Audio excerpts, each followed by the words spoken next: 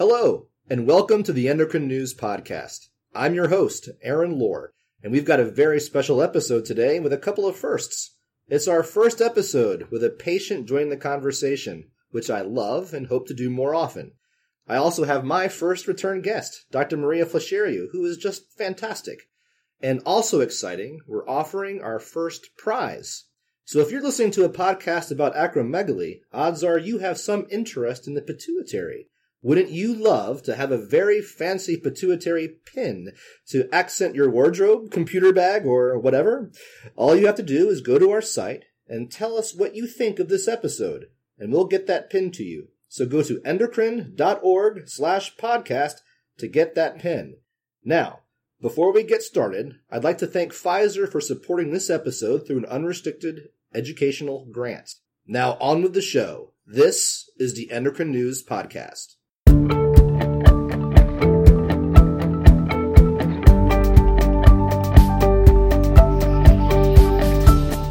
As I said, I'm joined today by Dr. Maria Flecherio, Professor of Medicine and Neurological Surgery and Director of the Pituitary Center at Oregon Health and Science University.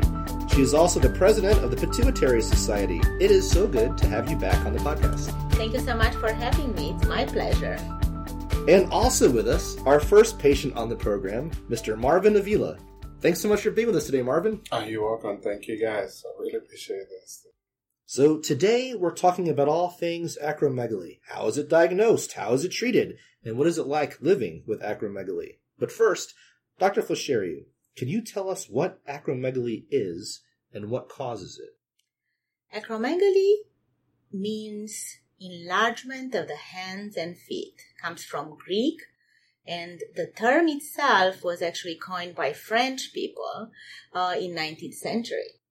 It's caused by a tumor on the pituitary gland in the large majority of cases, between 95 and 98%.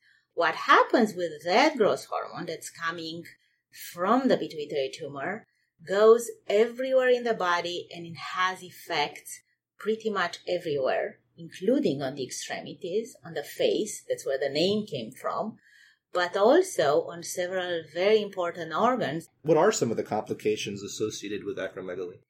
We used to think that once we fix the acromegaly, everything is going to go away. Right now, through studies in the last probably decades, we have found more and more complications. Some are good news because we can fix them easier, and some are complications that we have never thought. So how I explain to the patients and I think about are complications related to cardiovascular system, hypertension, excess growth hormone is inducing hypertension, diabetes and increasing insulin resistance, respiratory complications. Patients with acromegaly have obstructive sleep apnea, but a third of them have central sleep apnea, so a lot of them need CPAP for treatment, for example.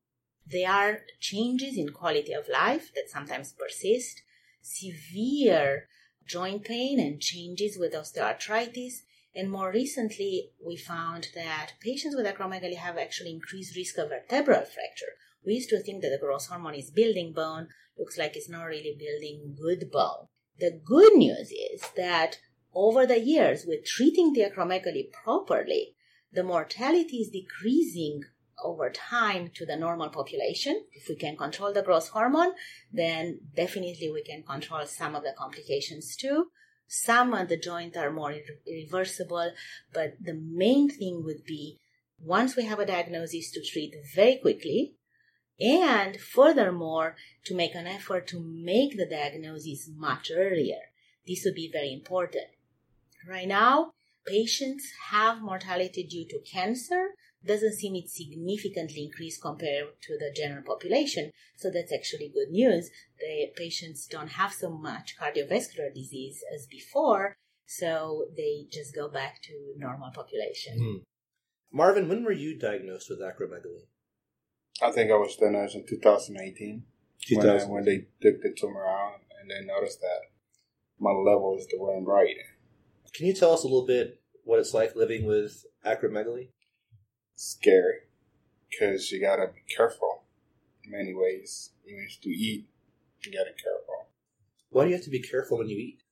I don't know. I just feel like I got fatter more the more I eat. And I think that has to be part of that. I was like 220, and now I'm like 250 something. So you're from 220 to 250? Yeah. And I'm not supposed to eat like rice, bread. There are several issues related to the metabolism in relation with growth hormone. So, for example, if the patients have very high growth hormone before surgery, and the surgery is normalizing the growth hormone, then due to this abrupt decrease in GH, though it goes to normal, we notice abnormal weight gain in some patients. Furthermore, the patients with growth hormone excess have a resistance, and several of them have diabetes. Now, with surgery and decreasing growth hormone, depends on the duration of the disease, you can see improvement in glucose, but about 30% of patients actually see worsening of glucose metabolism and sometimes new onset diabetes. Some medications are better than others, but even after surgery, we can see that the diabetes can worsen in some patients. Marvin, when you think about the treatment that you need to receive for acromegaly, is the treatment in itself sometimes a bit of a challenge? Every month I get injection. I have to go from Maryland to DC, get injection every month, and I get it every single day. That's another injection. So every month there's one injection, and every day there's another different one. For my high blood pressure, I get another one too. I drink that every single day in the morning. And do you know if your high blood pressure is linked to your acromegaly? They say it's part of it. I got to be careful. That's why I'm on a strict diet for it. Dr. Flescheri, what are the signs and symptoms of acromegaly? And then how does a doctor go about making a diagnosis? So we have signs and symptoms for advanced acromegaly. When the acromegaly is probably for 10 to 11 years, this is still the mean delay of diagnosis in US, then we can make the diagnosis very easily. The patients have enlargement of hands. They tell us that they had to change rings several times for years. They have enlargement of their feet. They change shoes. The gloves that don't fit. They need new hats. They see the orthodontist multiple times. I had patients that had lip surgery to decrease the size of their lip without anybody even thinking of acromegaly, for example. And then it's a corollary of other symptoms. Patients have hypertension and diabetes, but it's hard to say because there are a lot of patients that have hypertension and diabetes without having acromegaly. Patients with acromegaly have sleep apnea. Sometimes it's severe. They have headaches, joint pain, sweating. So these are all symptoms that if we put them in context, how I'm teaching the medical students, if you have a patient that's younger, that doesn't have to have hypertension or doesn't have to have diabetes, if something doesn't make sense, if the patient presents with sleep apnea, that it's not obese and no other specific reasons to it, and the patient also has headache and some sweating, just think about it. So this is probably the key for rare disease. We can't, and we tried to check an IGF-1, that's the screening for the disease in large population. It doesn't work like this because then there are a lot of false positives. The assays have issues for IGF-1. It's the stress on the patients, the cost to the healthcare system. However, the opposite is true. Missing the diagnosis for a long time, we didn't talk about it, but this is a tumor. If the tumor is large, and in more than 50% of patients, we're talking about macroadenomas. So the tumors are so large that the surgeon can't, even the best surgeon, the best pituitary surgeon, cannot take all the tumor out. If the tumor is in the cavernous sinus, with the endoscope, it's better, probably, we don't know for sure, than the microscope. An experienced surgeon is clearly better than a regular neurosurgeon. However, the remission rate, it's still 70%. So these are the patients that, if they have large tumor, they will require medication after surgery. And as we heard from Marvin, the medication itself, it's complicated their quality of life. They have to travel for the injection. They are on a chronic medication. So I think that if we can do it, though I'm not sure how to do it yet, besides teaching everybody and increasing awareness, if you think about it, check for it.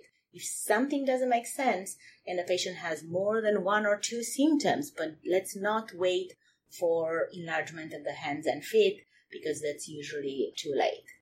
So it sounds like a big key to the treatment is an early diagnosis.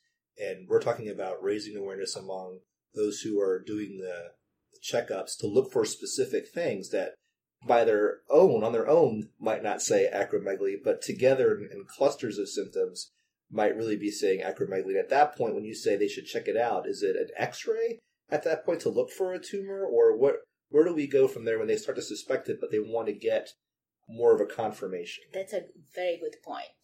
Generally, don't recommend to do any type of imaging because that's complicating the picture even more. If you do imaging, right now with the new MRIs, probably 1 in 5 people have some abnormality on the pituitary. The MRIs are so good that we'll see it's not a pituitary tumor per se, but it's defined as an abnormality. We call it pituitary incidentaloma, and then it's stressing even more both the providers and the patients.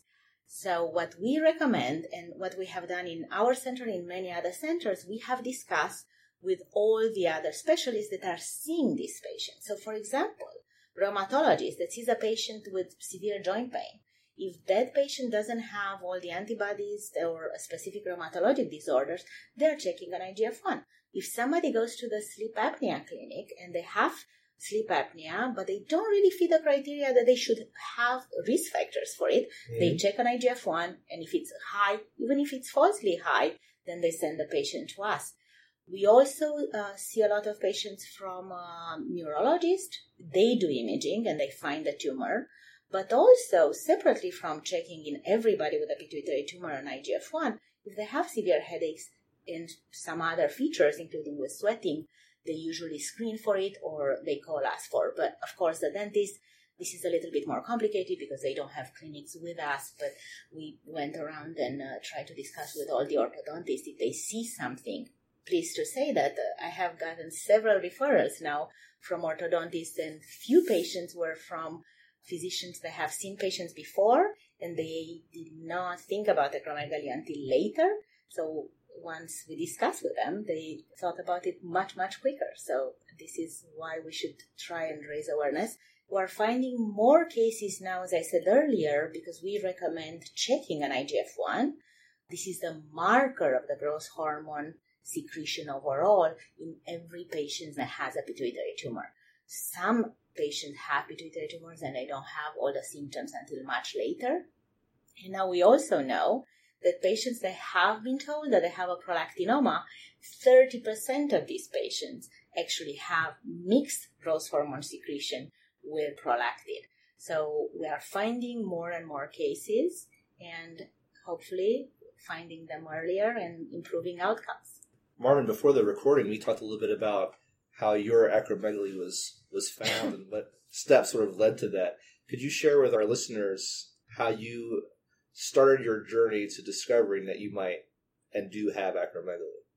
I guess I was lucky that they got that thing on time. That's one of the things the doctor told me. It happened like just a simple regular x-ray in my head for my dentals. And they saw that, I had something weird inside my head that was really big. And they recommended me to the doctors in D.C. And they told me one thing: you're very lucky because that thing, not many people didn't see it. That's how I know that I had a tumor. And then when they took the tumor out, they saw a lot of changing on me. Like, I even lost my vision for a little bit. And I even lost weight too. I was 270 something.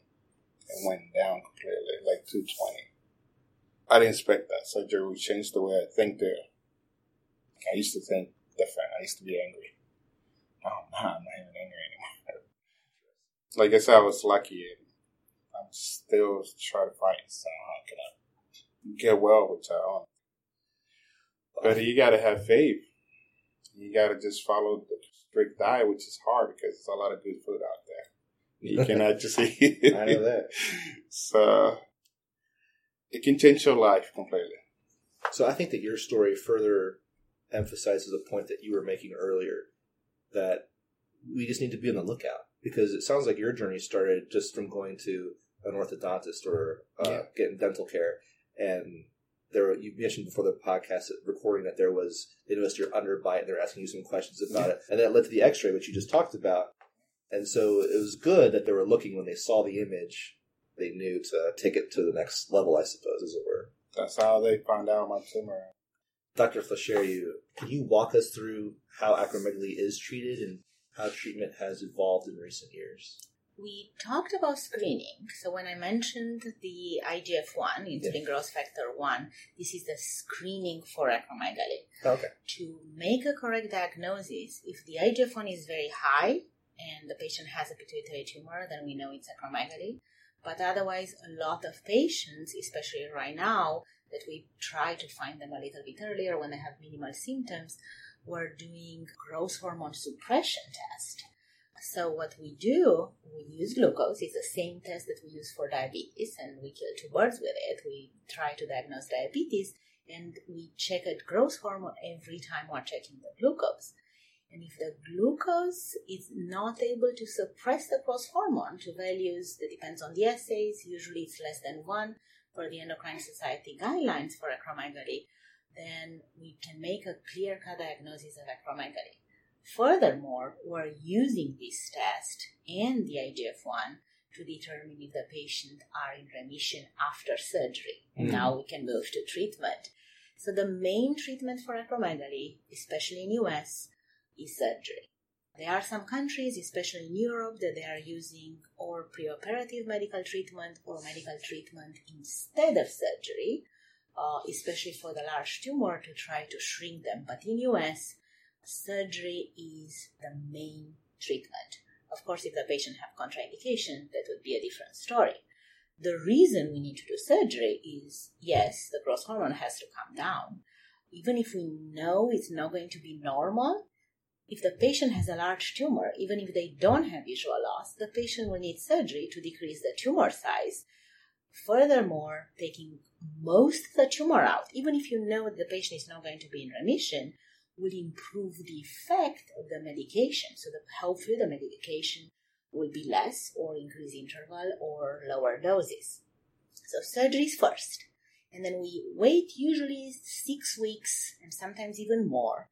And then check another IGF-1, but it has to be at least 6 weeks. And then we also do glucose test to suppress the growth hormone. If these are not normal, then we know that the patient will need medical therapy. Now, in function of, and this is also an advancement that right now we're capable, based on the type of pathology that the tumor is out during surgery, to try to figure out which medication might be better for the patient. We're not there yet. However, we know that if one is not working, and we know in advance that the likelihood is not to work very well, then we change much quicker. So this is really moving towards an individualized treatment for the patients. We have several groups of medications. We have medications that act at the pituitary level, and they are called somatostatin receptor ligand. And we have octreotide, lanreotide, and pasireotide. And then we have a medication called pegvisomant that's a growth hormone receptor blocker. So it doesn't act at the tumor level, but it's blocking the receptor for growth hormone, thus decreasing all the effects. The IGF-1 would be normal in large majority of cases. And then we are using sometimes medications that are off-label. Cabergoline that we use for prolactinomas can be used for acromegaly if the IGF-1 is just a tiny bit over the normal, otherwise it doesn't work. And then we're using in a lot of patients combination therapy. We know that one drug might not be enough, and we don't want to use higher doses because the adverse effects are sometimes, and even the costs are sometimes related to the dose. So we're using the somatostatin receptor ligands in combination with a growth hormone receptor blocker, and thus we're achieving the perfect outcome. The IGF-1 is normal, the tumor doesn't grow, and usually the patient is feeling much better. For patients that have very large tumor that are not responding to medication, sometimes we have to use radiation. In my opinion, should be a third line. In Endocrine Society guidelines, radiation is a third line, but there are tumors that keep growing despite everything, so even in patients that are younger, we have to use radiation. The reason we're not using it much earlier is radiation will control the growth hormone, takes years. But in between, the patient will also develop hypopituitary. So we're changing one disease with the other disease, and then the patients will need to be on many hormonal replacement that we're getting better with that too, but not perfect. From the patient's point of view, how long into their life will they need to receive treatment for acromegaly? Because some of these sound like they could be for a very long time. You are correct. And we're trying to think that we're finding better therapies at some point. For example, for prolactinomas, we can stop the medication in some patients because the tumors are shrinking. For now, for acromegaly, if the patient does not respond to surgery, so if the tumor is large, that goes back to my point initially. If we find the disease earlier, then the surgery will be almost curative. You heard me. I have not used the word cure, and I use the word remission because the tumors are larger and the disease can come back. So medication, unless the patient has radiation, and even that, sometimes this is not enough, at least for now, it's probably for the duration of the life of the patient. We're getting better with therapies. We have several options in the future. So hopefully at some point, or even the radiation, it might improve so much that we can just decrease the growth hormone without affecting all the other pituitary cells, because I don't want to induce adrenal insufficiency in a patient unless the tumor is growing. So that's why it's third line.